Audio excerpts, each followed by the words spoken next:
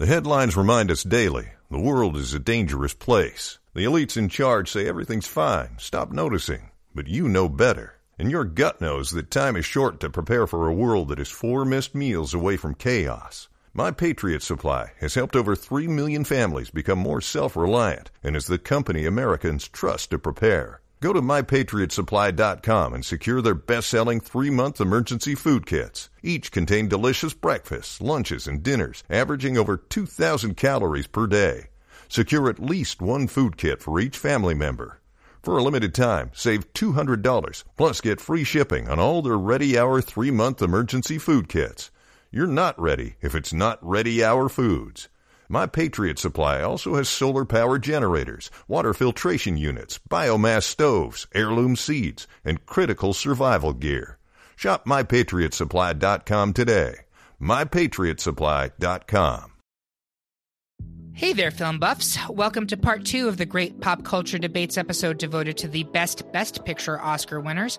I'm your host, Eric Resniak, and I'm joined by my panel of judges who are more reliable than the accountants from PricewaterhouseCoopers.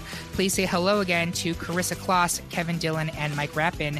I hope you already listened to part 1 of this episode, in which we narrowed down the top 32 to the Sweet 16. If you haven't seen the original, the sequel is going to make 0 sense. So go back to Spotify or Apple Podcasts or wherever you listen to quality podcasts and get yourself caught up.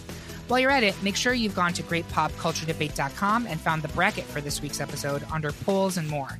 That way you can make a copy, fill it in yourself, and follow along at home. We promise it will be shorter and less boring than literally any Oscar telecast in the 21st century. Honest.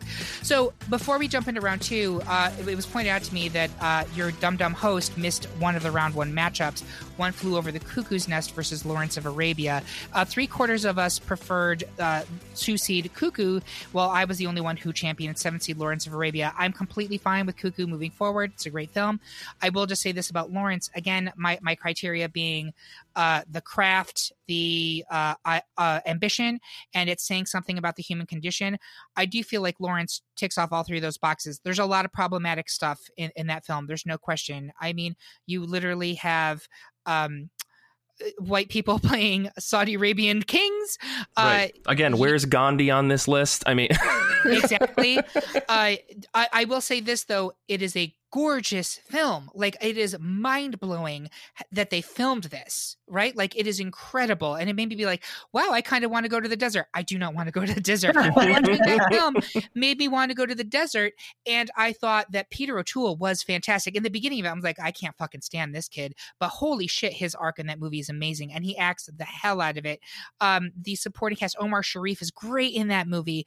I do think it was actually making some really bold political statements for its time. I noticed there's not a single woman whose face is visible in that movie at any time. I do not believe that is a coincidence. I'm sure there are film classes about this, but that has to be a political statement on the behalf of the makers of the film. It is also not at all pro-colonialism, which again, for a film that was made in Britain in the early half of I think it was just 1960. Is that correct, Kevin? It was 1962. It was the same year. It was the same year as To Kill a Mockingbird. Yeah. And honestly, you're not wrong about this movie. Like, David Lean movies are so... He is a director who has an aesthetic. Like, you know you're watching a David Lean movie, and like, that was it. And it is very impeccably made. It's impeccably made, and I do think it was very bold for a film in 1962, so it was filmed 1960-61, to be that bold in white people are fucked up and white people destroy the world, because that's exactly what Lawrence of Arabia says. Like, we went in, like, we watching it now, I'm like, we would not have the issues we are having in the Middle East if this shit had not happened when it did. Like, flat out. They even say at one point, if you give the guns to them, you're never going to get them back. Hello. That's exactly what happened. Sure. So there's a lot of things that I really like about it. It is super problematic. All of that said, I totally get why we advanced One Flew Over the Cuckoo's Nest, and we will be discussing it in a second because it has moved on to round 2. To that point, here are the matchups for round 2. We're starting off with Casablanca versus The Departed. And Carissa, I want you to talk about The Departed first. Yeah, so I actually watched this movie again last night. So it's the freshest one in my mind. And it's a movie that I enjoy more and more each time I see it. I find more in it that's enjoyable. This time I found it kind of really funny, like really amusing, very darkly comedic. Like Jack Nicholson is just incredible. You know, you can tell that he's just like freestyling and owning these scenes. And it's so great to see him in a Scorsese movie. Like, and I don't think this is Scorsese's best movie, but it's so tight. Like seeing DiCaprio kind of versus Damon, like kind of playing each other's counterparts, and the way that the film is cut back and forth, it's just so tight. It kind of reminded me of Heat, which is one of my favorite heist films, because you get both sides and you see kind of the humanity and struggle of all of those characters and how they're all like just scumbags. Plus, speaking of Boston, this was my Boston. This was the Boston I moved into. So I moved to Boston in 2003. This film came out in 2006. So it's set in kind of like the time-ish when I was there. And it just, so there's kind of a nostalgic feeling around that from that time, and also from me not living in Boston anymore. So yeah, I totally get that. So I'll talk on Casablanca a little bit. What I like about Casablanca is that it's kind of lightning in a bottle. My film student friends here can probably correct me if I'm wrong about this, because this is a story that I heard about in a college class in like the 90s. But my understanding of Casablanca is they were literally writing that script the night before they gave it to the actors. Like they were building this ship as they were flying it.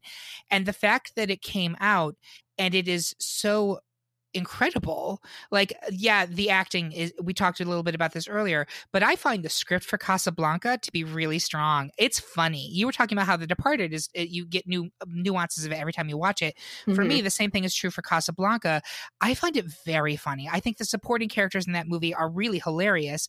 And it is that love story that's got that noir kind of, the swelling violins and the tragic, we can never be together. And there's something about it that's very much of its time, but also still very timeless. And for that reason, I had it advancing. I also am just not a fan of mob films, but I'm going to turn it to the rest of the folks. Mike, where are you coming down on this one? I mean, I picked The Departed. I had Casablanca, going forward over Annie Hall, but Departed has to go forward. I love this movie to death. And Carissa totally nails it. All right. It's so good. It's so good. I'm super torn. I'm super torn. I'm not going to lie, because I love that you pointed out the editing, Carissa, with The Departed, because I want to give it's incredible. I want to give a shout out. Martin Scorsese doesn't get a lot of credit for the way he crafts women in his films, but his editor throughout his whole career, her name is Thelma Schoonmaker. She is probably the best editor in the business. Like, I know people think of editing and they think of length. That's not what editing is. It is about how you cut a film and what the film ends up being. And she cuts a great film. Like, imagine having to work with Jack Nicholson going full, like, legit Tim Burton Joker in a straightforward film. Like, right? And having to edit together his scenes, like, that's incredible. She's great. I'm torn on this because can I say something else about how great The Departed? Yes. So there are no small roles in The Departed. Mark Wahlberg is a fucking scene stealer all the way through. Like every time he shows up, he's just like leaning against some desk going, fuck you, and you just like he steals every single scene that he's in. Vera Farmiga is the romantic interest, and she's incredible. I love her so much. And like Alec Baldwin is so great, and Martin Sheen as like the captain with the more, him and Mark Wahlberg are such a great combo. So I think that all of the roles are really rich there, even if the screen time is not there, and the editing is super tight to keep it really even between the storylines. Yeah, I think, okay, so the other thing I will say is the one scene where they're at the funeral at the end and Matt Damon goes to approach Vera Farmiga and Vera Farmiga just like walks past him. is a pointed homage to The Third Man by Orson Welles, and Scorsese has talked about that. I think, all right, I know Eric has praised me for me sticking to my guns. But I love it. Come to the dark side. I'm going to go Departed on this one. And the reason I think I'm going to go Departed is because it is a movie. Number one, I'm just glad that Scorsese has an Oscar. That man is a genius, and I want his film to move forward. So I'm going to go The Departed. I am not. We could argue that the Academy had the same, thought. Like, I don't think it's his best film, but Correct. he needs an Oscar, and he's definitely earned one with his body of work. And Kevin, let me clarify. I appreciate when you stick to your guns, but I also appreciate when people admit that a well-reasoned argument is enough to sway them. And Carissa did an excellent job. She did a great job. Thank you. Good job. All right. Next up, we have West Side Story versus The Godfather. I'll talk about West Side Story here. And Kevin did a great job kind of laying out its strengths in the round one. I will add that, yes, it is based off of Romeo and Juliet, but West Side Story takes what is really a story about two families, etc., and it elevates it to a story about America and the American experience. And Kevin mentioned the opening shot, the crane over New York. West Side Story is a story about literally New York, right? It is about these immigrants coming in, and it's not just two families anymore. It's a battle of two entire cultures who are both trying to occupy the same space at the same time. And it's fucking intense in a way that Romeo and Juliet, not knocking Shakespeare, but it's less personal and much more cultural. So I think from that perspective, it's great. It is a great musical. I will agree that there are parts where it really sags, but I think it's a strong film. I personally don't think it is the strongest musical that's on this list, that's even in round two, but I think it's solid. I'm going to throw it to Kevin for his thoughts on Godfather. Okay, so I'm very torn. I will say this. A lot of these second round battles are genuinely tough. I think The Godfather, like a lot of other films, is also one of those quotable films. And I always think of You've Got Mail, when Tom Hanks is consistently quoting The Godfather, take the gun, leave the cannoli. Like, there's so many lines. That's Goodfellas. That's Goodfellas. Mm-hmm.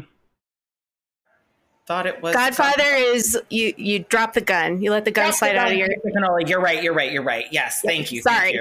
Thank you. I'm glad you corrected me. I'm a crime film purist. No, that's good. That's good. And then there's Monday, Tuesday, Wednesday, Thursday. Yes. That's Godfather. Yes. And then, the cast, we've talked a lot about performances, and I don't think we've drilled down enough on the across the board for fantastic performances in The Godfather. Al Pacino, right. Marlon Brando, Robert Duvall, James Caan, Diane Keaton. It is an incredible ensemble. Like, it is, every performance builds to this, like, in a way, a crumbling house of cards, but yet also the precision of what happens in this story. Each person is so good. For me, it's Al Pacino's Oscar, like his lead Oscar, because he is the lead of that movie. Like, he is incredible in that film. Like, there's no denying it. It is such a really, really well-made film. And Coppola, he can be a messy director. He absolutely can be. In fact, I actually prefer some of his messier movies. I'm a big Peggy Sue Got Married fan, which is Coppola, which is weird. But he is such an incredible director, and he brings a gravitas and craft to this, like, very, very, very personal story. And he brings Puzo's novel to life in a way that, again, I think Carissa talked a little bit about this with Cormac McCarthy, and it's very hard sometimes to translate a script very strongly, and he does a great job. All right, so let me go to the votes then. Mike, where are you coming down on this one? I think I have to go with The Godfather. I think I've got to, because at this point I had Rocky moving forward, so I'm going with The Godfather. It's the closest relative, yeah. Yeah. And Carissa, where are you? I'm with The Godfather. Yeah. So I'm going to save my argument for why I don't like the Godfather movies to round 3. I'm super excited to get booed. Moving forward, we have Silence of the Lambs entering the competition versus American Beauty, and I'm pretty confident this is going to be a knockout. So before we even get into it, is anybody going to vote for American Beauty here? Carissa? Absolutely. No, I'm good. I'm good with Silence of the Lambs. I think it's the better film by a long shot. All right, so why don't we save the discussion of Silence of the Lambs to round 3 so it's fresh and as powerful as possible. Next up, we have Chicago versus One Flew Over the Cuckoo's Nest. Mike, I want you to talk about Cuckoo's Nest because I didn't allow you to in round 1. And then, Kevin, I'm going to have you talk about Chicago. Mike, go first. Yeah, so One Flew Over the Cuckoo's Nest is a movie that I think really like drives into your brain. It asks you to question your own sanity, I think, in a lot of ways. I always conflate this with The Shining because I feel like they're movies that came out like back to back. I don't know if that's true. I think I just saw them back to back when I was younger, but I've seen One Flew Over the Cuckoo's Nest far more than I've seen The Shining, and I think like Jack Nicholson, stupendous actor. He disgusting in this film. But I think the movie excels not in Nicholson's performance, but in all of the side characters' performance. I mean, Danny DeVito is fantastic. I'm blanking on his name. He was in Back to the Future. As Christopher Lloyd. Yeah, Christopher Lloyd is wonderful in this movie. I mean, we have one of the most loathsome characters next to the Trunchbull from Matilda in the Nurse Ratched. I mean, like every person in this movie that is not Jack Nicholson stands out and created, like, I think this film created like a set of things that people will be referencing for still years to come because they are still referencing them to this day. You know, the large Native American man who throws the giant water fountain, you know, out the window. I mean, this movie has so many moments that just are perfect, but I don't think that on the whole, like, the film is perfect because, I mean, it is like a growth and it's depressing of Jack Nicholson's character. But yeah, I mean, against Chicago, I like this movie more just because of the like psychological elements of it. And the kind of, again, this is like American Beauty, like the grossness that you feel watching this. Chicago is a fantastic musical, but I definitely prefer One Flew Over the Cuckoo's Nest. Like if you gave me a choice to sit down and watch, I'd watch that one over the other.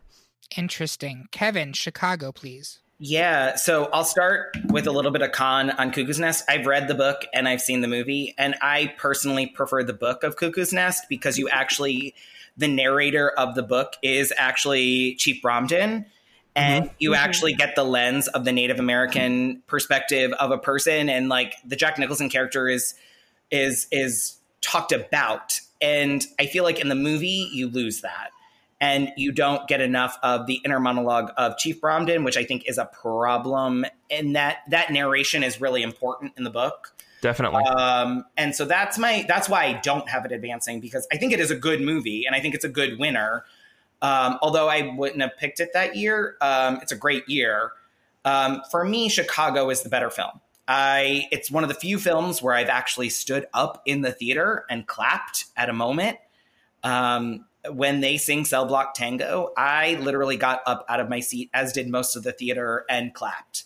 And I've never seen that. I think it made me feel so good and so happy that exists for me in my movie-going experience. And I think it does for a lot of people. Whenever I hear people talk about Chicago, there's so much joy and fun about these terrible people. They're terrible people.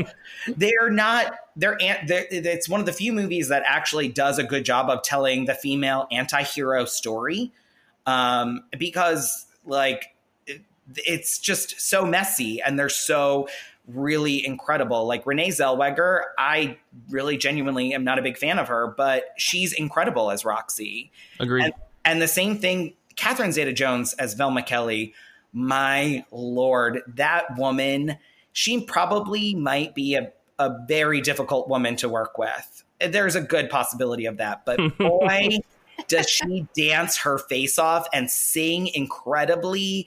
And she's so, so good. John C. Reilly's Mr. Cellophane, incredible.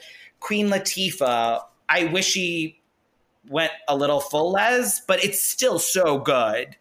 And then I mean, if you're going to replace a role that's played by a drag queen, it has to be Christine Baranski. Like her Mary Sunshine is just so good. And I don't know if any of you, Chicago as a Broadway show is not a great show. It's just not. True. It's very boring. And to take a show that's incredibly boring and to make it one of the most captivating movie musicals of all time, it's easily in my top 5. It's so, so good. And it is, honestly, for me, easily one of the best Picture winners. It's hard to beat. I wouldn't have picked it per se that year, but it's an incredible winner.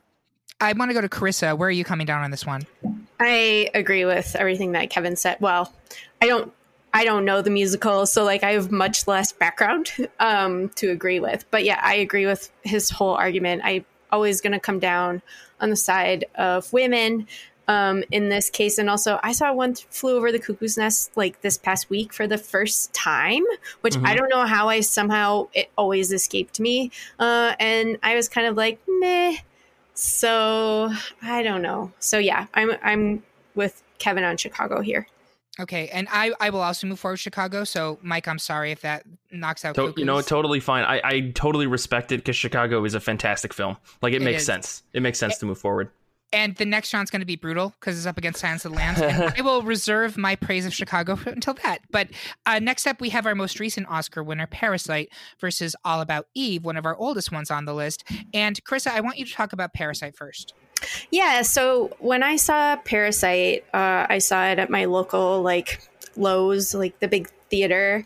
And there were a whole lot of people there, which, like, I go to the movies usually earlier in the day, and we're usually seeing stuff that's not super popular. And I was really surprised. Like, this theater is almost sold out at 11 a.m. on a Saturday for a foreign film. Like, I don't get this. But I got it because everybody was talking about it. And it was interesting for me at the time because I liked it, but I didn't love it. And I was kind of like, oh, well, everybody's just like, oh, foreign films can be funny. This is so cool. Like, yeah, like foreign films are fucking funny. Like they're everything that domestic films are, except with subtitles, you know? So I was really annoyed by that argument being kind of posited. But once I let go of that and actually thought about, you know, the film, which I have since seen a couple more times, like, tell me what this movie isn't, because it is a suspense movie. It is a thriller. There's like this weird romantic thing. It is a like a brutal critique on classism. It is the first foreign film to ever win the American Oscar for Best Picture. Like I don't like this movie gives me everything I wanted, and it holds up. We can't judge it over time, but on multiple rewatches, I find so much more here. And it's just like the darkness of that comedy becomes much more funny the more you watch the movie. So I like it. I have it moving forward because it's so original in so many ways. Interesting. So Mike, go with All About Eve for me, please. Yeah, I'll be completely honest. I have Parasite moving forward as well, but I watched All About Eve this past week, and it blew my mind how well crafted the movie was from beginning to end, how witty every single line in the movie was. I have never seen a movie that made me laugh and smirk and go back and rewatch a scene because of how just well shot it was and how well put together it was with like the back and forth with the characters. I mean, I almost fell out of my chair when I saw Marilyn Monroe come on screen because I've never seen her in a film before because I've never seen any of the films that she was in.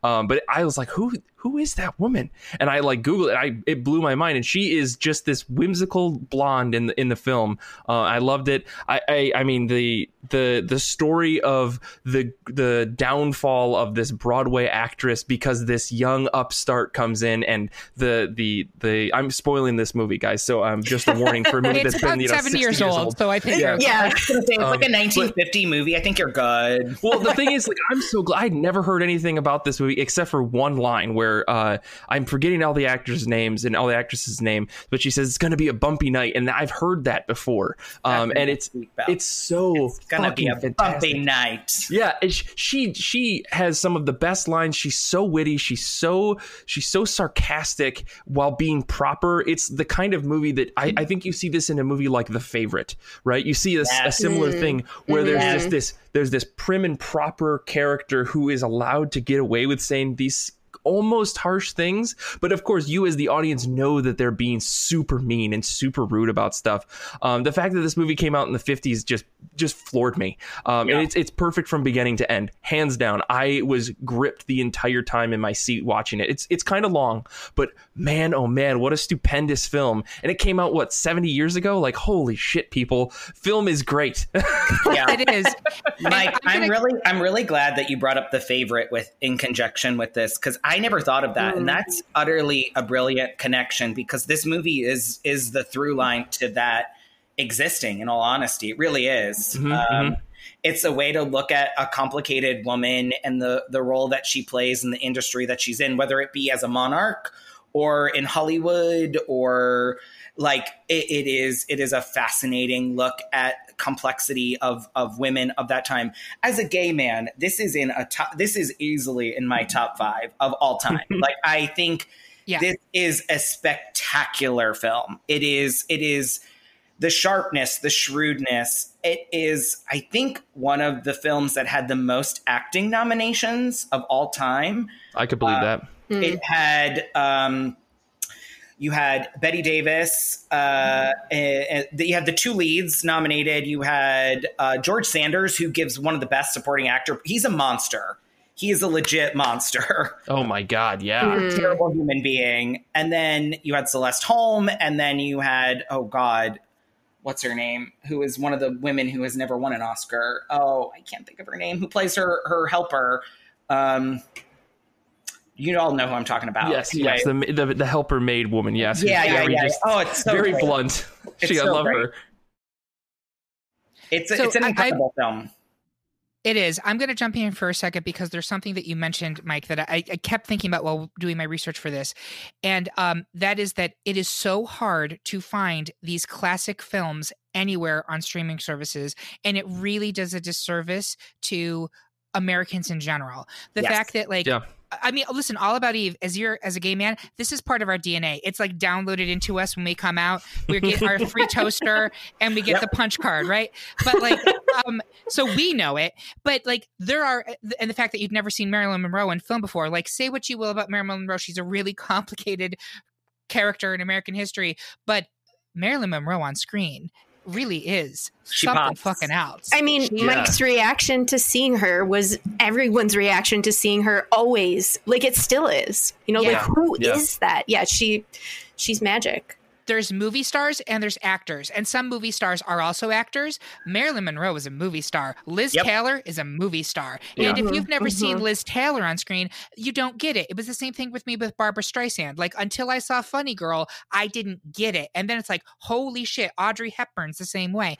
And these classic movies, by and large, are so hard to find. Like, I tried to do a Bette Davis, like, filmography rewatch. Good fucking luck. You can't do it. Like, most of her biggest films are not readily available, and it is such a crime that these incredible films, like, how has someone with all the streaming services out there right now, and there's like 900, how has someone not gone and been like, okay, every Oscar winner, we need to have it. That's our selling point, because I would pay $20 a month for that.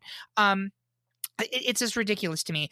All of that being said, I need to go to some votes. So, Mike, are you going with All About Eve or Parasite? I'm still going to go with Parasite. I think it is the better film. Can I make my argument before we vote really, really quickly? Yes. I know that a lot of you are potentially voting for Parasite. Parasite is less than months old. Like, it is a month-old film. It is incredible. It is a very, very well-made film. We do not know its legacy, and legacy may not matter by any means. It may not. I think both are very impeccably made films. All About Eve is in the DNA.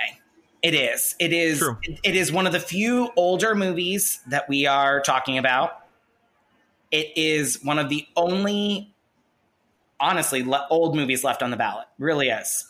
And we need to consider that, because Parasite is very good. We don't know where it stands. And I think part of why we don't know where it stands is because there are no other international features to win Best Picture. And there will be moving forward. There absolutely will be. I predict that it'll happen. But are we moving it forward because of that? It's my question. And it's only a couple of months old, and I think it is good, but I don't personally think at this moment it deserves to go further than this round. Personally. I would argue that I don't think it's because it's a foreign film. I think it's because it's a story about, like, Carissa, you said it before. It is such a dissection of classism that there have been movies about classism. I mean, there are dozens and dozens of movies. I don't think a movie was so impactful like Parasite, was so clear in what it was trying to say and how harsh it was about the classist society that the people live in. It happened to take place in Korea, but like we've had dozens of movies like that in America, and I don't think any of them has hit as hard as Parasite did. I agree. I'll agree with that. I will absolutely agree with that. And Kevin, that was why I was planning to move forward, was because of its commentary on classism. We saw it at an art house theater in our neighborhood. And through the movie, by the way, the audience was almost exclusively old white people. And through the movie, there were people who were taking their phone calls on their phones during the film. No way. Texting the whole thing. And literally, Ryan and I walk out of it and I was like, what do you think that the audience writ large realized that fucking movie was talking about them? And it completely went over their heads. But that was why I was so glad that it exists, because how else are you going to get that message out? There are some people who are never going to get it, but the rest of us are like, right, yeah, okay, this is fucked up. So that I agree with that. Your point is well taken, because as soon as I saw it was, I think, the second or third highest vote getter. I was like, recency bias. The reason that this is as high as it is because it just came out. It's in everyone's minds. But as I was doing my own bracket, I was like, oh, but it really actually is a very good, important film in ways that I think other Oscar winners from the past 5 years aren't. Well, and the winner from the year before that got 11 votes. So Well, but my only other perspective, and I obviously am not a woman, but the perspective of All About Eve and like the struggle that women face in their industries to kind of, it's a really interesting movie about gender as well. But a lot of movies don't tackle gender and be like what it means to age in an industry in the way that All About Eve does. All About Eve tackles aging and how you maintain success as a woman in your choice of industry. And like, we talked a little bit about Hollywood being a topic that, or I guess she's an actress in plays, same thing really. But like how, I always think of Goldie Hawn in First Wives Club. There's only two types of women that people get offered: district attorney and babe. Like that is one of those things where All About Eve is very critical about how women gain success in the industry, but yet also maintain their own success and are able to work hard. I think of the Glenn Close and The Wife too, which is a terrible movie, but similar. How do you become a successful woman in your craft and maintain that? And I think it kind of exposes the tricky line between, like we're told as women, we need to lift up other women, right? So like, how do you give opportunities to other people who are just in it to supplant you and take everything from your life? And, it's tricky.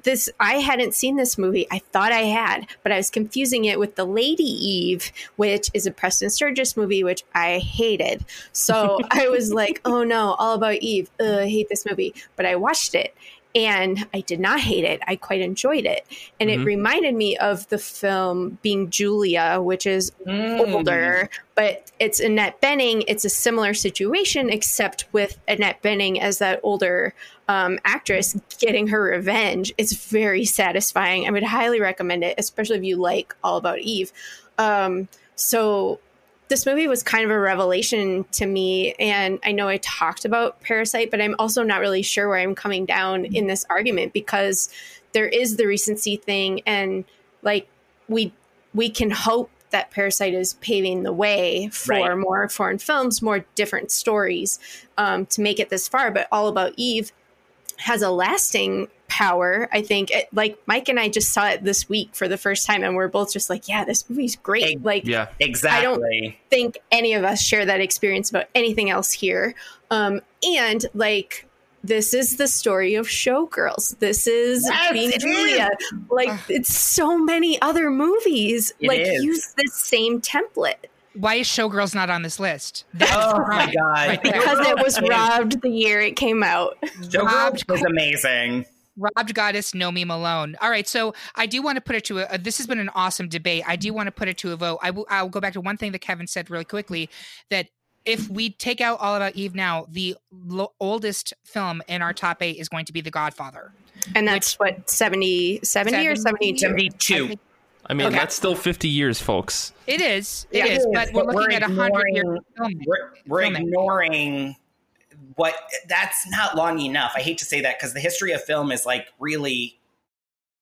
It's almost 100 years. Sure, I mean, but we're also talking about Oscars. We're talking about, I mean, there's a whole other set of factors I think that go into it, but I understand where you're coming from. For sure.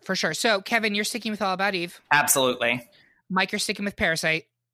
I am sticking with Parasite, yes. Carissa, where are you coming down?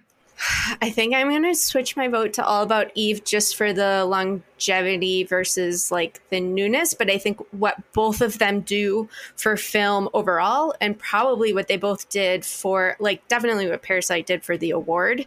But what All About Eve, I don't know, I guess how, whatever. It's a film about women. We don't get a lot of those. Like, that's remarkable in and of itself.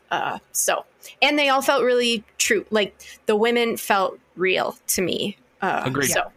Agreed. Okay, I will also switch to All About Eve, and I know that's going to piss off a lot of people, but we're going to advance that to round 3. It's okay. It's okay. It's a hard matchup. Ruined my whole fucking bracket tonight. That's all I'm saying. Look at mine. At this point, I don't think the only one I think I still have in there is Silence of the Lambs, Mike. So, all right. Moving on, we have Godfather Part 2 versus Moonlight, and I believe at this point everyone is unanimous that Moonlight beats Godfather Part 2. Is anyone objecting to that? No, and y'all know how much I love my Godfathers. Exactly. Yeah. So, Kevin, I'm going to hold off on having you do your debate on Moonlight until next round, if that's okay. Sure. Because there's plenty to discuss there. Next, I believe it's another clean sweep where Schindler's List is taking out 12 Years a Slave. I will just really quickly comment on Schindler's List because I saw 12 Years a Slave and then I saw Schindler's List. I'm so sorry. Oh my Lord. It is, for people listening to this podcast, the past month working on this has been so fucking depressing. And we're doing it during quarantine 2020. Like, we suffer for you. But that said, Schindler's List really, there are times when you see these movies that are talked up. And I was around when Schindler's List came out. It was 93. I was in high school.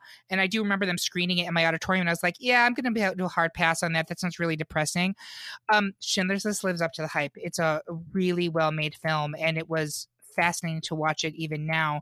It killed me. It killed me to take out 12 Years a Slave, especially in the political climate we are in. But I have to give it to Schindler's List. So I believe that's a unanimous moving forward on that one, right? Yeah. I mean, and it's a better story about the experience of suffering. I hate to say it in that way. Like, I think 12 Years a Slave is a little, and I've heard a lot of Black folks talk about this, it's a little too torture porny. Right. Yeah. And like, it's like they're kind of, they just want stories about Black folks to be told. It doesn't have to, like, and like, that is one of the problems with, it's not a bad, I don't think it's a bad movie, but I think that Schindler's List is the better movie about the experience of suffering because it's Spielberg and it's personal. That's where I came on it too. All right. So finally we have for round 2, Titanic versus No Country versus Old Men. I think we're split on this one. Mike, can you talk to me about Titanic? Okay. So I'm pretty sure that 13-year-old me would beat up 31-year-old me for defending this movie because I remember this movie came out and my mom had it on VHS and I watched it. It was 2 VHSs. 2 VHS tapes. 2 VHS tapes and I was like, oh, there's boobs in it. I had to look away for that scene. But no, I actually like Titanic a lot. I think it's really long, but it also is it's a really full story, like from beginning to end. I don't think there's a lot of wasted screen time by any means. And it's a monumental film for the time that it came out, right? I think like Leo's performance is great. Kate Winslet is fantastic. The most evil, vile man in the world is fantastic, whose name I can't remember. Billy Zane. Yeah, Billy Zane. I mean, like the eyebrows. Movie, the movie has a lot going for it. I think it's a great film. I just don't think that I care that much about No Country for Old Men. Maybe you guys will change my mind. I'll go and read the book, and then I'll rewatch the film and have a different experience. But I've seen Titanic a couple of times. I've seen No Country for Old Men, I think, twice. And I just prefer Titanic over it. I don't have a lot of strong feelings, but I think like as I've gotten older, I've learned to appreciate it more. Plus, I'll never get over that scene where the guy falls off the edge of the boat and hits the thing. I mean, like, oh my God. Come on, guys. It's stupid funny. It shouldn't be funny, but somehow it was for me. I got in so much trouble at the theater laughing at that, Mike. I can't even tell you. Yeah. I got in trouble for laughing at it at home. My mom's sitting over there crying as people are dying. It was like, oh, he hit the propeller. We were howling, and we got yelled at by these old ladies behind us. They're probably dead now. Anyway. Chris, One can hope. Chris, I'm going to throw it to you for No Country for Old Men. I mean, it's hard to argue that No Country is the cultural moment that Titanic was, because it's not. Right. But it's a Coen Brothers film, and much like we have said for other directors, like they deserve an Oscar. The Coens, like everything they do, I just love. It's perfect. It's so good, and they know how to make good movies. Like Scorsese knows how to make a good movie. The Coen brothers know how to make a good movie. Coppola makes a good movie. And like, these are the people that I think deserve to be rewarded. And I just like the Cameron movies are not the same kind of good movies. They're like the Spielberg good movies.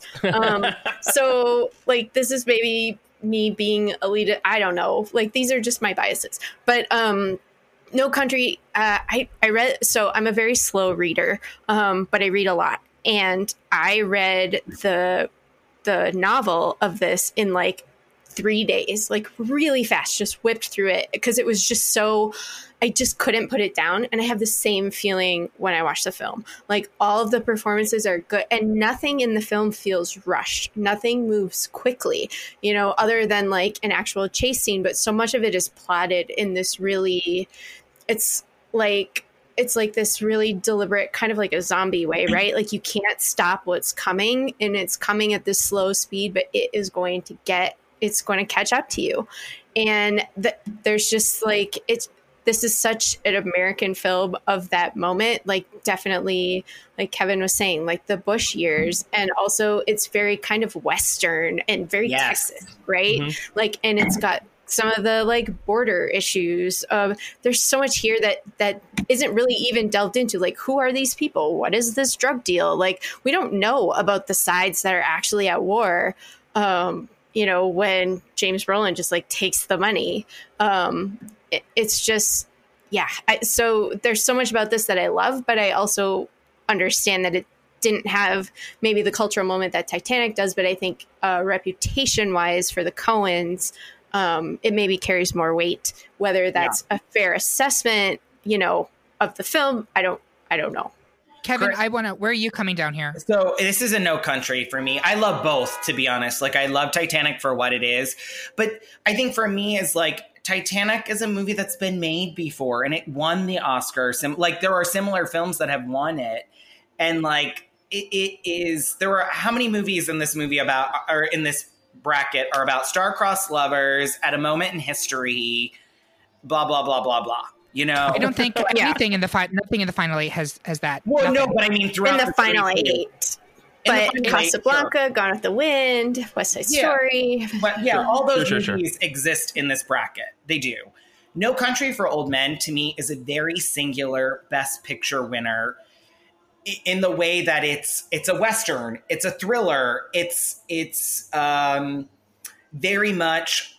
I said this before, it very much captures the Bush era perfectly. Like, it is very, oh my God. I don't think I guess it's the same year as There Will Be Blood. The two of them are the perfect encapsulations of George W. Bush and what he did to us and why he's still a terrible man. Sorry, Ellen. But I think for me, like, my God, Josh Brolin, Javier Bardem, and Tommy Lee Jones Yeah.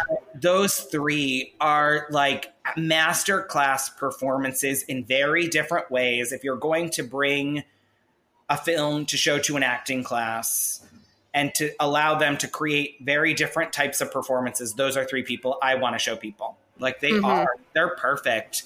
What about Woody Harrelson? You know, Woody Harrelson, Kelly MacDonald. Yeah, I love her. Yeah. Oh, she's great. And Kelly MacDonald's in the movie for like 10 minutes, but you can't forget her. She's brilliant. She has the line, "What's in the satchel?" Yeah. Like, and that just kicks it all off, you know? And he's like full of money. She's like, Psh, sure it is, you know? And it just like, there's just so much there. It's a horror film. It's a horror. It is a horror film. It is a horror film. And I thought that Carissa talking about how it's basically a zombie movie is true, except in this case, it's not zombies. It's the inevitability of fucking death. Like, right. Well, it's a flip of a coin. It's even worse, right? It's a coin toss. Like heads or it all comes down, right? And then even still, if you follow the coin, like random shit might happen. I don't know. At the end, maybe, like, not to spoiler this, but you know, like the end of it is still like it's a further gut punch. You know, it's just. And here's the thing. I will say ahead, this: Kevin. I've rewatched movies like between 30 and 50 movies for 1997, 2000, 2001, and 2002, and 2007. Every one of those years, my favorite film has changed to a different movie. Except for 2007, my favorite film is still No Country for Old Men.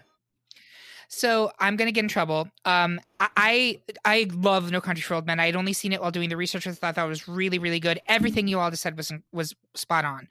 But if I'm talking about what is a better Best Picture winner, again, I'm going back to what is the most ambitious film, what shows the most craft, and then what is saying something about, you know, the human condition. Titanic does not do part 3 at all. Like, I'm just going to take it off. It says nothing about the human condition, and No Country for Old Men says a lot about it. Mm-hmm. The craft and the acting and the directing of No Country for Old Men is undeniable, but you can't deny the fucking ambition and balls of Titanic. Sure. You were saying that this story has been told a million times before, and I guess that is true in the trope of like two teenagers who can't be in love because of, you know, circumstances beyond their control. What will they do? They'll die. That's true. But in terms of like it's set against this really crazy backdrop of this horrible human tragedy that was real. James Cameron fucking invented technology that allowed him to go down to a shipwreck nobody had been to. Like, this is a tough battle. That's fucking incredible. And when you look at the, you take into consideration cultural moment of Titanic, you cannot deny it. It cannot be taken out of this discussion. It was an industry into itself. It launched the careers. Well, I mean, DiCaprio was already a thing, but like it really launched him into a completely different level. Kate Winslet was not even really a thing before this movie happened. But to me, like it really is an incredible technical achievement that I don't know if we've had another Best Picture winner since then that has been on this scale. And one of the things I really did notice about the Best Picture winners since 2000 on, you know, we make the Sunset Boulevard joke. It's not me that's gotten smaller, it's the pictures. The pictures have gotten smaller since 2000. They're not as ambitious as they used to be. Kevin, you're my movie person. You can tell me if I'm wrong, but I don't see the same scope and the same ambition that I've saw in the 20th century. Well, I think the only exception to that might be Return of the King, right? But like, I definitely agree with you there. So my only con to that, and this is, and I'm going to flip this on it because I do like a big size, like scope of a film. I do like that. My problem is there is always something about all of those films that it just misses the mark for me because they're trying to take on too much. And I think those are films that are products of the studio system. And like, that's where we were. And like, not to counterpoint my points from before, but like those are things of MGM and like the 30s and the 40s and the 50s. And those were things that were holding us back, honestly, as a film industry. I think sometimes for me, I am a smaller, quieter film person. I absolutely am. And I will say the counterpoint to that is I still think Titanic is fucking great. I think it's a great, great movie. And I still land on No Country because I think it's unique and revelatory. And they're both great. They're both great Best Picture winners. So are we still tied on this? Mike, are you still Titanic? And Chris, are you still No Country? I mean, I would be willing to move to Titanic just because I recognize the cultural moment. We talked about this film a bit in the 90s Heartthrob episode. Yeah. So that argument is also fresh in my mind. And so just like the cultural relevance of it, and just like this was a more popular movie. Like I think No Country is a much better movie. Yes.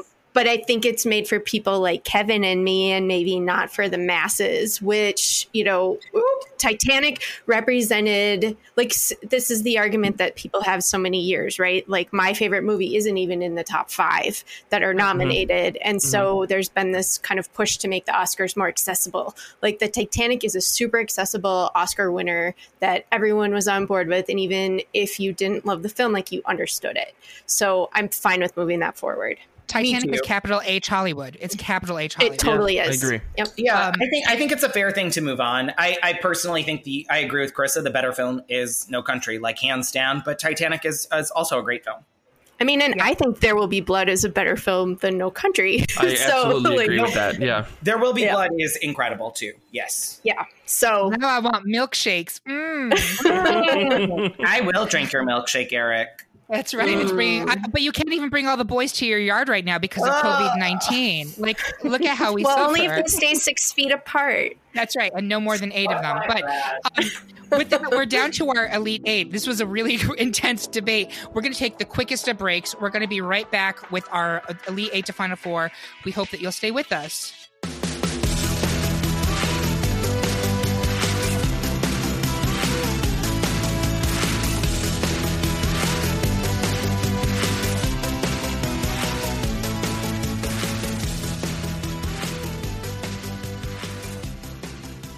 All right, welcome back. We're down to our Elite 8 of the best Picture winners ever. I hope you're still with us. We're going to jump into the round 3 matchups with The Departed versus The Godfather. Mike, where are you coming down here? I am coming down with The Departed still. I'm still holding strong to that one. Kevin, where are you? I'm going to go Godfather because when it comes to mafia-related films, The Godfather walked so The Departed could run. Okay, and Carissa? I agree with that. I mean, I don't think there's a wrong choice here. So, right. But I'm sticking with The Godfather. Okay, this is fucked up because I don't like The Godfather, but I'm also going to vote for it here. Oh my gosh, clutching my fucking pearls over here. You and me both. I'm clutching my anal beads because I don't care for mob movies. They do nothing for me. I don't get why they're popular, but here I am. I love them.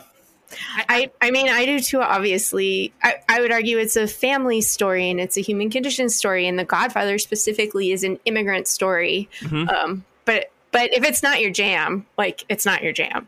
But that's the thing. And Chris, again, your argument about it being an immigrant story has made you reframe it in a way that I wasn't looking at it before. I was looking at it from a toxic masculinity and male pain perspective, and also outlaws, which I don't understand why America glorifies certain outlaws and kind of villainizes others, but that may have something to do with their skin color. I don't know, just throwing that out there. But anyway, we're going to move it forward to the Final 4. Next, we have Silence of the Lambs versus Chicago. We haven't really talked about Silence of the Lambs yet. First of all, Mike, where are you voting here? I'm going with Silence of the Lambs. I just need that cannibalism in my life. Me too. I mean, listen, I love eating men, but Mike, why don't you talk more about the why you like this film? So Silence of the Lambs to me is like it's a perfect thriller. It's a perfect movie that gets under your skin. You may notice a trend here. I kind of like movies that get under my skin a little bit. And I think that, you cannot fight with Anthony Hopkins as Hannibal. He is so creepy and so perfect. And he will, unfortunately, I think that is the role he will forever be known as, but I don't think that he's been typecast in that way. I think he just delivers a performance that is unparalleled in a situation where normally a creepy person has to do something that makes them extremely gross, or they have to do something that makes them very other. And instead, he is calm, and he still makes you feel weird. Just the way that he speaks to Clarice, to Jodie Foster throughout the whole movie is so just, it gets inside your brain, and it's all you can think about throughout the whole movie. And I think, Jodie Foster's performance in that movie is fantastic. From beginning to end, she is this up and comer. She's fighting against so many different things. And she's the only person that seems to really believe in herself.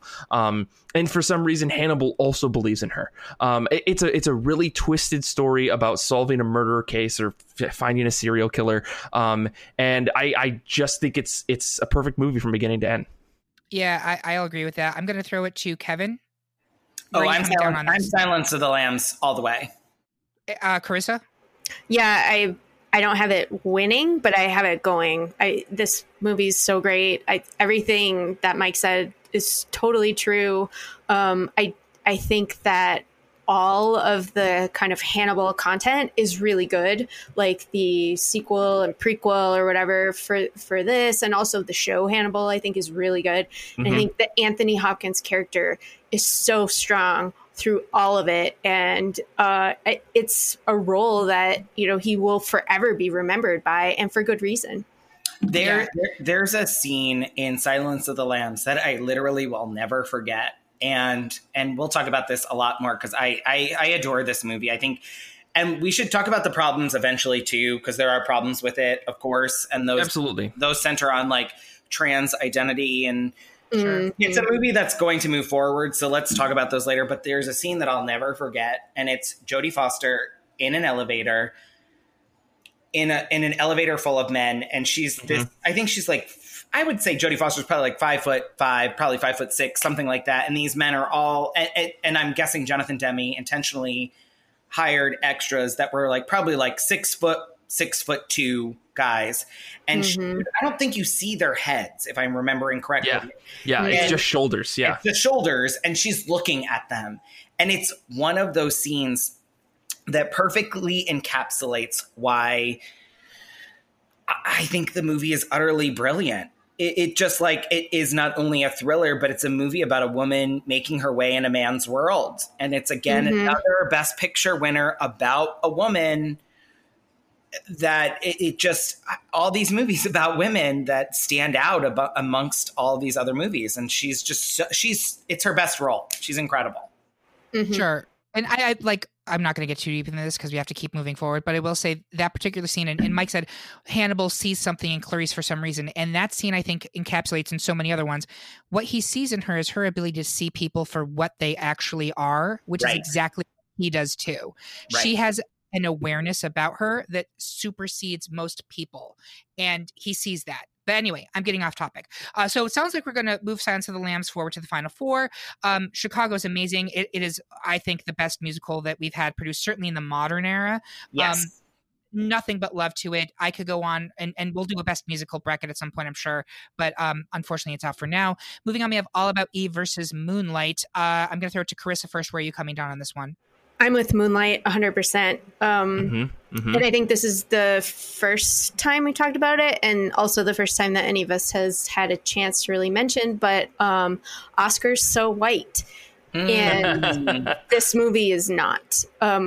This film I rewatched this week. We own this movie, but I had only seen it otherwise one time in the theater. And it's incredible. It's so sad. It's so sad, and it's so beautiful. And Barry Jenkins movies are like this. We actually did a double feature of this movie and then If Beale Street Could Talk, which was his follow-up, which is also so beautiful and so sad. And also just uplifting still, or just there's just something about the unwillingness to give up, right?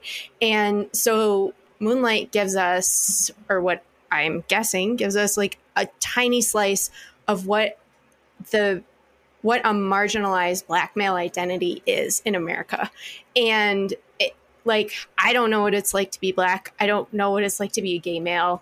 and to see both of these things together in the same society that I'm living in, which I know is very patriarchal and very racist. It's just is like it gives you another window into the world that you are living in, that you're not seeing. Like, talk about disenfranchised voices, right? And just to see this film told in sections, and to see the way that Chiron changes as a character, and how he has to kind of take on this role of like toxic masculinity, but it kind of also has the same underlying tenderness of like all I can think of is oh Jack, I swear, just like that being the end of the film, like just like a few words that can just undo all of that. So Moonlight, like All About Eve, has staying power, which we don't know about Moonlight, but Moonlight shifted the conversation in a way that I don't think anything else has. And for that alone, it deserves to move forward. But I also think it's an incredibly beautiful film that is very well made and deserves it on the craft level as well. All right, Kevin. I will. This is a hard one because the two of them are. I mean, I almost want to be a little bit. I may shift to Moonlight. I did pick All About Eve because I do have it in my final two, but it's really unfair, right? Like, these are the gayest movies on here. Yeah, they are the gayest movies on here. They're the queerest movies. I'm almost going to cry a little bit because when I watched Moonlight the first time I saw it at an early screening, I was living in Boston, and shout out to Independent Film Festival Boston. Please support them. They bring great films to the area, and they showed an early screening of this movie. And when I saw this in the theater, I literally couldn't move from my seat when the movie ended for probably like 10 minutes, to be honest. Mm-hmm. I was just so shell-shocked by what Barry Jenkins as a director put forward to us. And Terrell McCraney, who co-wrote the script with him, is also a fantastic writer. And this movie it's so special. There's a line in it, and I know some people don't like this word, but I'm going to say it. So forewarning, where young Chiron says to Mahershala Ali, "What is a faggot?" And I was just like, I don't know. There's something about that whole first part where you get to watch Chiron interact with Mahershala Ali, who is one of the best supporting actor winners for that film ever. Mm-hmm.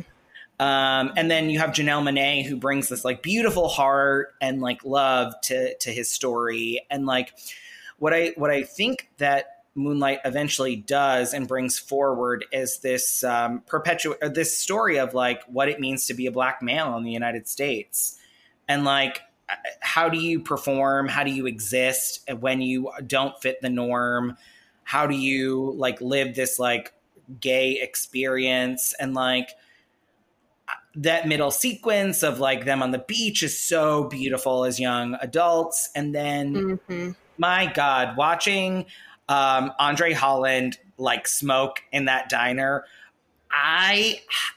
it is a horny scene. That scene, like they don't have to have sex. They don't have to have sex. And I think that's one of the criticisms of the film is they don't have sex. And I'm like, I watch porn for that. I don't need to see a movie where people have sex. And I mean, Moonlight is just so well shot. The score is fantastic. Shout out to Nicholas Britell, who does the score, the acting, everything. It is, I don't know. There's something about it that just like transcends the recency bias for me. It is just, it's incredible.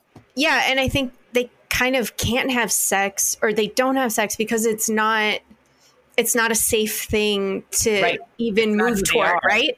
Like you don't know how it's going to be received or reciprocated. And so like they have to hold themselves back. And like that in itself is a huge commentary on what it's like to live that life in America right now. They just hold each other.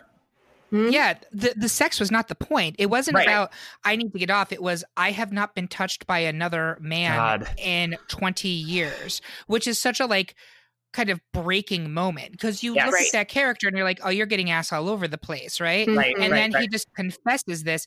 It's not about sex, it's about human intimacy, and it's about Yeah. trust, Yeah. and it's about And he can't reveal himself to be gay because that would undo all of the masculinity and the power that he has earned and forced himself to get so that he wouldn't be victimized. And, Exactly. and let's talk about that Oscar moment really quickly, where La La Land allegedly won because Faye Dunaway is Faye Dunaway, and like that moment is an iconic moment because I remember reading op-ed pieces from actors where they're like, Moonlight is essential. You have to watch this. That is a movie that you need to see. And it's the first film with an all-black cast to win Best Picture. I might switch. So I'm ready to vote. Mike, where are you on this one? You guys have said a lot of the things that were going through my mind. I mean, as soon as this was, I don't know, I was so deeply touched by this movie. I don't know why. Like I'm a straight white guy, right? I don't understand. I don't live that experience. It'll be impossible for me to ever understand the experience of a gay man, of a black man, let alone a closeted gay black man, right? Yeah. But there was something throughout that whole movie that just I'm gonna start crying talking about it. There was something so Beautiful. just beautiful about the whole movie. Like the end where they're making food, the guy's making food for him, and there is just the reveal, like you guys said, like I haven't been touched by another man in 20 years, was just so fucking heartbreaking.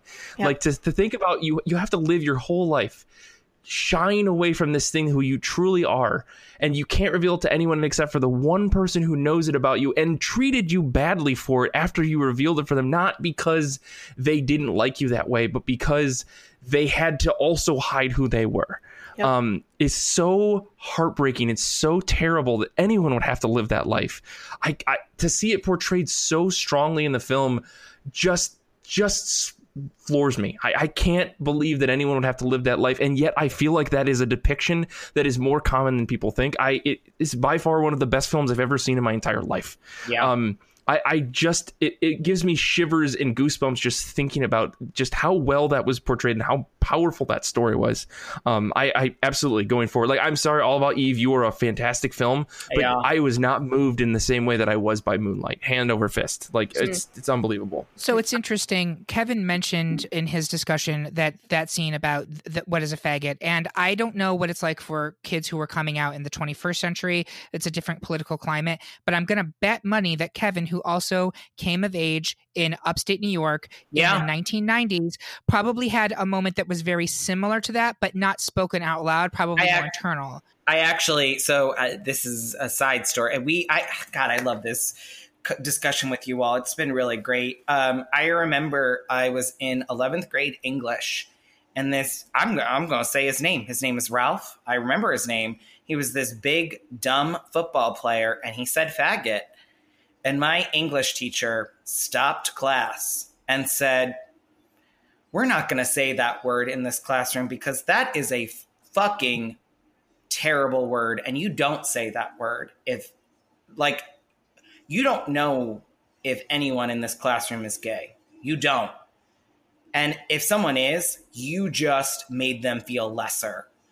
And I can't abide by that. He was a 1960s hippie, and I loved him so much. And I'll never forget that moment. And I think in part that's why I connect with this movie so much, because it is so beautiful. And I'm going to watch it later tonight, and I'm going to cry. I feel like that's what's going to happen to me tonight again. too. And I mean, I think the thing about it is Barry Jenkins is incredible. He's a director that everyone needs to watch all of his films, and he's great. I cannot say enough. So I had told the panelists that I was going to get in trouble in round 3 because I didn't understand why Moonlight was advancing so far in everyone's brackets. And I will say this. I just saw Moonlight for the first time this past week while doing research. Really liked Moonlight. I 100% deserves the Oscar. 100% deserve to be on the bracket, but I was like, but advancing to the final 4, guys? If you earlier I had made the argument the pictures are getting smaller, and this to me is a very small It is. picture. It Yes, is. it Very is. personal. It's It is. quiet. Yeah.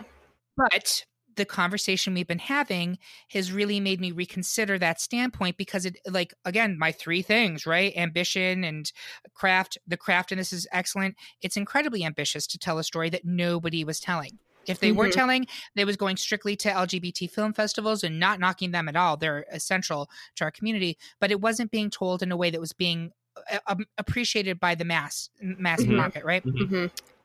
And I mean, my God, it's definitely saying something in a really powerful way. So I am actually very comfortable with it moving forward. I will put it forward. I will say, I was teeing up Kevin for his like faggot story. I personally was called faggot for the first time I was 6 years old. I also remember the kid who did it. I was Matt Moses. We were on the playground. My cousin had given me a hand-me-down baby blue satin baseball jacket, and I thought I was so amazing sashaying around in that, and he called me a faggot, and I didn't know what it meant. I was 6, but I knew it was bad, and I knew he was right. Yep. And it was a moment where I, like, even as a 6-year-old, could feel myself collapsing in on myself. Yep. That type of a story is not something that gets told a lot Nope. for the mass audience to understand it. And that one moment can have a critical impact on a kid's life. So for that reason, I'm so sorry, y'all. We went real deep there. We went real deep. That's okay. Yeah, Listen, moving podcasts are forward, therapy, Schindler's okay? List. You can bill me for my copay. So we have Moonlight advancing. We have one more spot in the final four, and that's between Schindler's List and Titanic. Kevin, I'm going to start with you. Where are you coming down there? Titanic, easily. Hands down. And I'm going to go to Carissa, Schindler's List or Titanic. I'm going to say Schindler's List. All right, Mike, I'm going to go with you. I'm going with Titanic. Oh, God. So we're going to be split. So I'll say know this. I was The reason I'm going Titanic is Schindler's List is a fine film. It is. I think it covers the topic of the Holocaust really beautifully. Like, it is, like, the cinematography, everything about it is really great.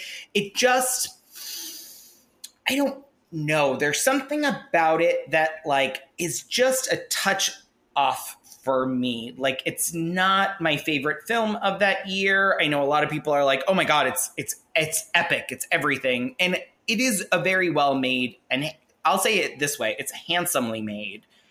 Whereas I think Titanic, to kind of go back to our last round kind of talk, is that movie. It is a $1 billion film that won Best Picture and is epic. You know, Titanic was a movie that people were seeing over and over and over again, and it was beautiful and it's well made, and it's like, it was meant to be a failure. A lot of people were expecting Titanic to be a failure. Totally. And Yeah, they were it was expected almost, to bomb. they were like literally lapping it up. Like, you would see Entertainment Weekly articles where the way they were written, I remember this being like, oh, this is going to be a failure. And they were like lapping it up, and it ended up being the exact opposite. And Right, it's a cultural phenomenon. it's a cultural phenomenon. Yes, exactly. It's a cultural phenomenon, and it's just impeccably made. I know people will hate on the Billy Zane gun thing. I used to be one of those people, but like, even that is like, it's very Cameron, and it's very like old Hollywood. Like, that would be in a honestly, Titanic Totally. is like watching a 1950s movie, but Yes. it's impeccably made. Exactly. I mean, it's a this is- 1950s movie. Steven Spielberg versus James Cameron. Like, you Yeah. know, like these are the current like American movie giants. You know, this is what they do, and they're both doing what they do incredibly well, possibly their best in this matchup. So, you know, It's hard. Yeah. So you know how hard I campaigned for Titanic last round, but I do want to campaign for Schindler's List here, because having just watched it last night, so coming to it about 20 years too late, it is handsomely made, is a great way to put it, Kevin, but it is also so fucking ambitious. I'm like, how did you film that? I don't understand. It is haunting in a way. Like I was expecting actually to be more gruesome than it was, and it's fucking gruesome. People are getting shot constantly. And it's like boom, dead. Okay, whatever, disposable. There's not like they linger on it or anything. It's just human life is gone. The scene where the women's train is transported to Auschwitz by mistake, and they are getting their hair cut off and put into the showers, and they are confident they are about to be gassed. First of all, it's set up perfectly with the moment earlier in the film, and it is fucking terrifying as an audience member. I know what's coming, and I am terrified as an audience member. So well acted and crafted. And then it's just a shower, and it's that moment of joy, and you're like, holy shit, they're actually going to survive. I was trans-fucking-ported in that train with those women at that moment. That is powerful filmmaking. And like nobody is, I would hope, although I'm going to take that back because we live in America 2020, nobody's like, there's not people who are unaware of what happened in the Holocaust. But this movie makes it so fucking personal. The roads that they walk on into the camp are literally paved with fucking tombstones. And it's just, at the end of the movie where he has all of the families walking towards you, and you get the scope of the human beings that were saved by this guy who is not, he's not an angel, right? And the movie is very good about showing you he only really kind of gets on this because he has one moment of like, oh fuck, like what am I aiding and abetting here? But he ultimately changes, and he saves hundreds of people, over 1,000, who then spawn more than 6,000 current family people who are from those families, which is double or triple the number of Jews that exist in Poland today because of what happened. There is something so powerful about that. And that filmmaking is so good. I don't know how we put Titanic, which is a cultural phenomenon. And again, you know how much I think it's amazing.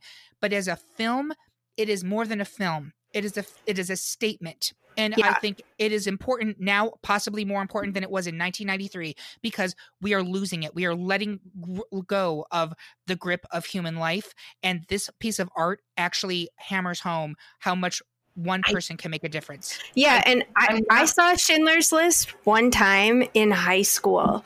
And I have a few words for you. That red coat. Sure. Like I saw this movie once, and that is burned into my memory. Like the moments you see that red coat, and when you see that red coat at the end, you know, like the last time you see that red coat, and like that is so incredibly powerful, and it is seared into my brain. And I just like that alone is worth more than all of the paint me like your French girl, you know, like all of the things that we did get from Titanic, which gave us a lot. But that red coat.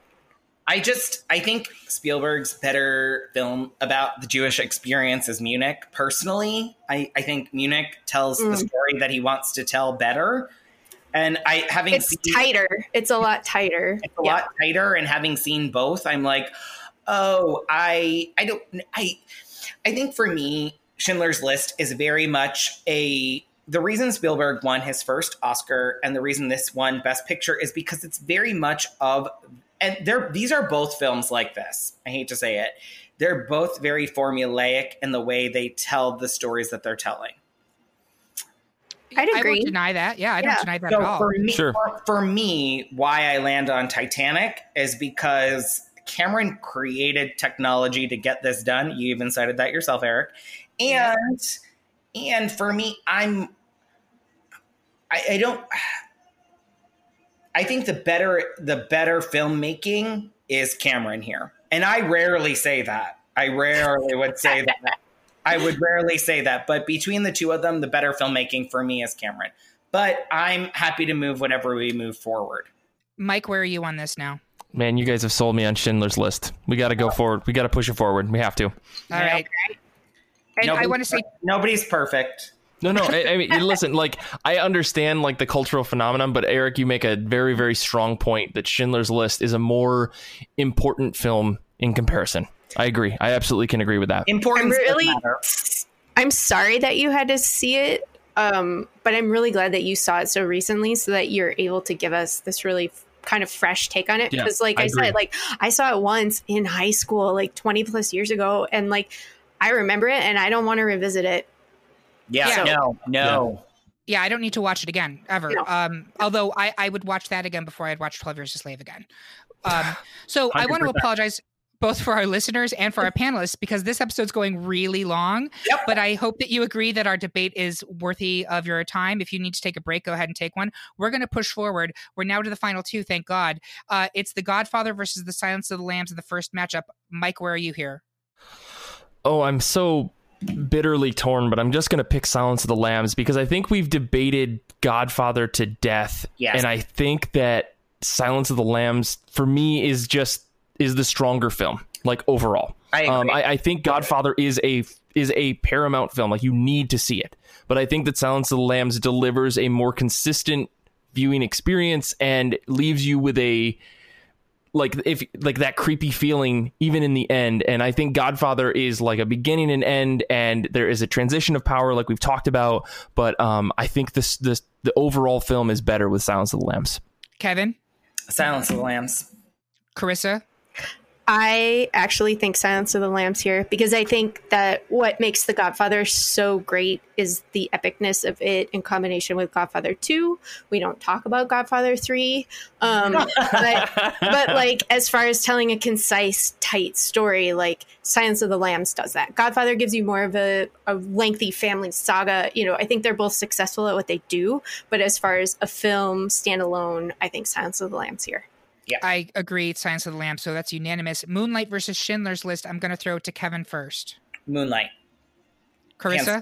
Moonlight. Mike? Moonlight. Okay, I am going to be the exception here, and I'm going to say that I would have put Schindler's List forward, but that is fine because you have 3 votes. And that means our final 2, folks, is Silence of the Lambs versus Moonlight. What a crazy fucking matchup! I love it. I love it. I mean, it's a 1 seed versus a 2 seed, so not completely unpredictable, but very different. And it's an incredible matchup, honestly. Yeah. Those are 2 impeccable films. Yes. So with that said, Carissa, which one are you going to go with? I'm going with Moonlight for what it does for the Oscars overall, as far as shifting the conversation to a Black story, especially about Black male vulnerability, told by a Black man, told by Black actors who are all incredible. Janelle Monáe gets a huge shout out for her role in this. I just think everything about it is perfect and beautiful, and I think this is what we need to elevate at this time. Damn you and your excellent arguments, Carissa. Mike, what about you? I'm going to go with Moonlight for all the same reasons. And I will reiterate, I have never been touched by a film more than I was with Moonlight, hands down. And Kevin? I'm going Silence of the Lambs. And the reason I'm going Silence of the Lambs is there's 2. I do think that Moonlight, it's a great top 2. It's a very hard decision. And like the way I was moved by Moonlight is very important. And what it does for the Oscars is incredible. I'm picking Silence of the Lambs just because it is the better made film. It really is. It is, of the 2 of them, I think it's impeccable. The cinematography is great. That scene I talked about in the elevator, the scene where she shows up to Buffalo Bill's house, and you've got that night vision goggle cinematography. Absolutely terrifying. One of the scariest things I've ever seen. Yeah. The editing is impeccable. I would say I'm trying to think of a horror film that actually won Best Picture, and I can't think of like a legit horror film. And this is it. Yeah. This is it. And I think that, I mean, we in our final 2, we have a horror film and a film that has an entirely Black cast. Like, that's incredible. Because Oscars don't typically follow that. But for me, Silence of the Lambs is a movie that has stood the test of time. It's been around it was 1991. So it's been around for almost 30 years. People still talk about it. There are still spin-off TV shows. There are still other films, etc. And I think we need to recognize that component to it and the power that it gave to all of that. I think that Silence is just incredible. We had Anthony Hopkins, who was in the film for like 15 minutes, win a lead actor Oscar because of the the characterization and performance that he provided, Silence of the Lambs is also one of the few films to win picture, director, actress, actor, and screenplay.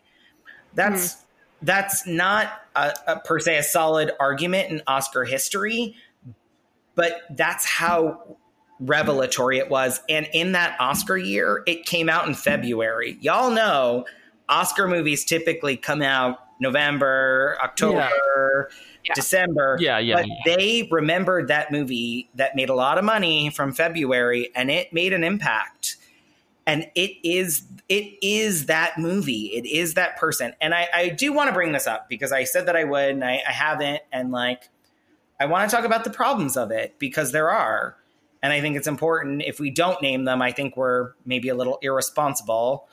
But the movie, the documentary Disclosure talks about the trans problems with that movie. Buffalo Bill is not a good representation of trans identity. He represents that like common portrayal of what the criminal stereotype that trans folks get kind of sometimes lumped into. And that's not great. It's not good. There are a couple lines of dialogue that do help that. But when you watch Disclosure, which is a documentary about trans representation in film, you see them say, but it's still my favorite movie of all time because I was seen and represented, and it is one of the best movies ever made. Not that is a win or a right thing, but Silence of the Lambs is, oh my God, it's impeccable. It's impeccable. I am really torn here. I got to be honest with you, because I think the argument that Moonlight is a better representation of what we want the Oscars to be and where we hope they will be going forward is so dead on. But I also agree that Silence of the Lambs is a better made film. I agree. And Kevin brought up a really salient point. Like, I actually don't think that you dismiss the fact that it won picture, director, actor, actress, screenplay. Those things all ultimately kind of move into the best picture win. It was also the one that got the most votes out of anything in the poll by the public. So I find myself really torn. Emotionally, I am connected more to Moonlight, obviously. Same. And I think we've done a great job explaining why it's such a beautiful film. But if we're talking about the best picture winner, I find myself leaning more towards Silence of the Lambs, even though it is a thriller and a horror movie. Like, it's not the type of film that I normally would associate with the best picture winner. Right. But it's so well done, and it is fucking terrifying. And it's not just about one person or two crazy people. To me, it's about the psychology of human beings and how we crack. And one of the things I like about Hannibal, which is kind of irrelevant on this discussion, but I'm going to mention it anyway, is, again, it's this idea that Hannibal Lecter sees something in Clarice Starling that makes her different from everybody else. She sees people. That to me really resonated in a really powerful way with me watching all of those movies, that Clarice has an awareness of human beings that is different from the average Joe who's eating at the fast food place. That's a terrible generalization. Please forgive me for it. But I don't think you can dismiss it as strictly a thriller or a horror movie. It is more than that. It is a movie about the human psyche and how fragile it is, and how easy it is for people to become twisted. I think you hit it exactly, and I think that's what both of these films come down to. Because what it is about Clarice is that she sees the humanity in everyone, even in these people who do terrible, terrible things, and she doesn't discount that, but she finds that thread of humanity in everyone. And Moonlight is showing us the humanity of people, like this strong, like in the final, third of Moonlight, that is a big guy. That is a big black man with a gold grill in his mouth, driving a loud car, and like, that is the kind of persona that we are told as Americans that we need to be afraid of. And this film is showing us that this person is the exact opposite of that. Like, he is not a threat. He is a vulnerable human being. And so I think that there's a thread of humanity through both of these films that is like the one common thing. I don't even think that the person that is portrayed in the movie is like that they are vulnerable, that they don't need to be perceived as a threat so much as that they are just a human being who deserves love, and cannot find that love. And that is the whole like message that I get. It's just that everyone deserves love, and they shouldn't be ashamed for wanting that love. If it comes from a man, from a woman, from a non-binary individual, like they shouldn't be ashamed of that. And that is like the problem that the character faces throughout the whole movie, is that they are ashamed of wanting love, and wanting a specific like type of love from someone that they have been told they cannot get. Sorry, I'm just reiterating your point, but yeah, I totally agree with you there. There's a humanity piece that is crucial, and it's there in both of the films. I totally agree with that. The one thing I'm gonna say is like Moonlight is a great film. And obviously, like, I'm a queer individual. I'm not a queer man of color, but I am a queer individual. And like its legacy is lasting, and the way they display empathy is fantastic. No film does that, honestly. With that said, the legacy of Silence of the Lambs is it's impeachable, regardless of what came out of it. Like, Red Dragon's terrible, Hannibal's terrible. The TV show Hannibal is incredible, though. Like, you have all of these pieces of why the story is so transcendent. And to be honest with you, regardless of what I think of Hannibal and Red Dragon, they both made a shit ton of money. With that said, I think Silence of the Lambs it's a 30-year-old film that people still talk about today. It's a horror film that won Best Picture. It's unimpeachable in many ways. Mike, are you still on Moonlight? Yes. Chris, you're still on Moonlight? I could be swayed either way. Like, I really, I could be. We got to wrap her up. I think Silence of the Lambs is official. I think it's the winner. I really do. Chris, are you willing to switch? I would be, yes. All right. So, Mike, are you going to be butthurt if we do that? I mean, I don't like that phrase, but I'm not going to be upset if you guys go forward. I mean, it's 3-1. That'd be 3-1 if you are voting for Silence of the Lambs too, Eric. It's the longevity factor versus the recency, because I don't think Moonlight is going to be the best thing we're going to get from Barry Jenkins. Correct. And I would agree. I agree with that. I agree with that.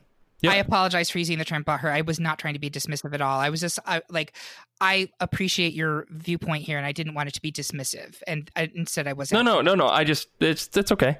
All right. So I believe we have a winner, 3-1, Silence of the Lambs. That was hard. I think that was the hardest debate we've done.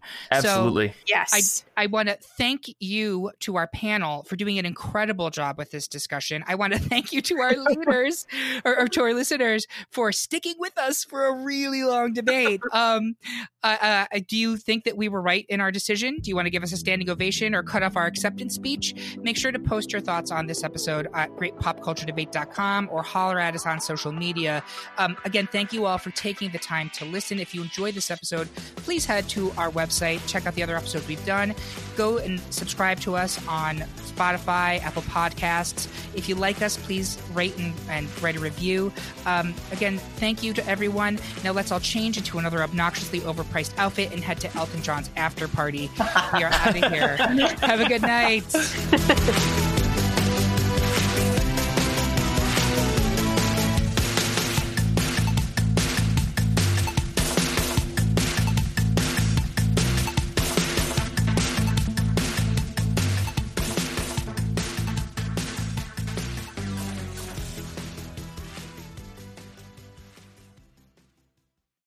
Hello, it is Ryan, and I was on a flight the other day playing one of my favorite social spin slot games on ChumbaCasino.com. I looked over at the person sitting next to me, and you know what they were doing? They were also playing Chumba Casino. Coincidence? I think not. Everybody's loving having fun with it. Chumba Casino is home to hundreds of casino-style games that you can play for free anytime, anywhere, even at 30,000 feet. So sign up now at ChumbaCasino.com to claim your free welcome bonus. That's ChumbaCasino.com and live the Chumba life. No purchase necessary. VGW. Void where prohibited by law. See terms and conditions. 18+.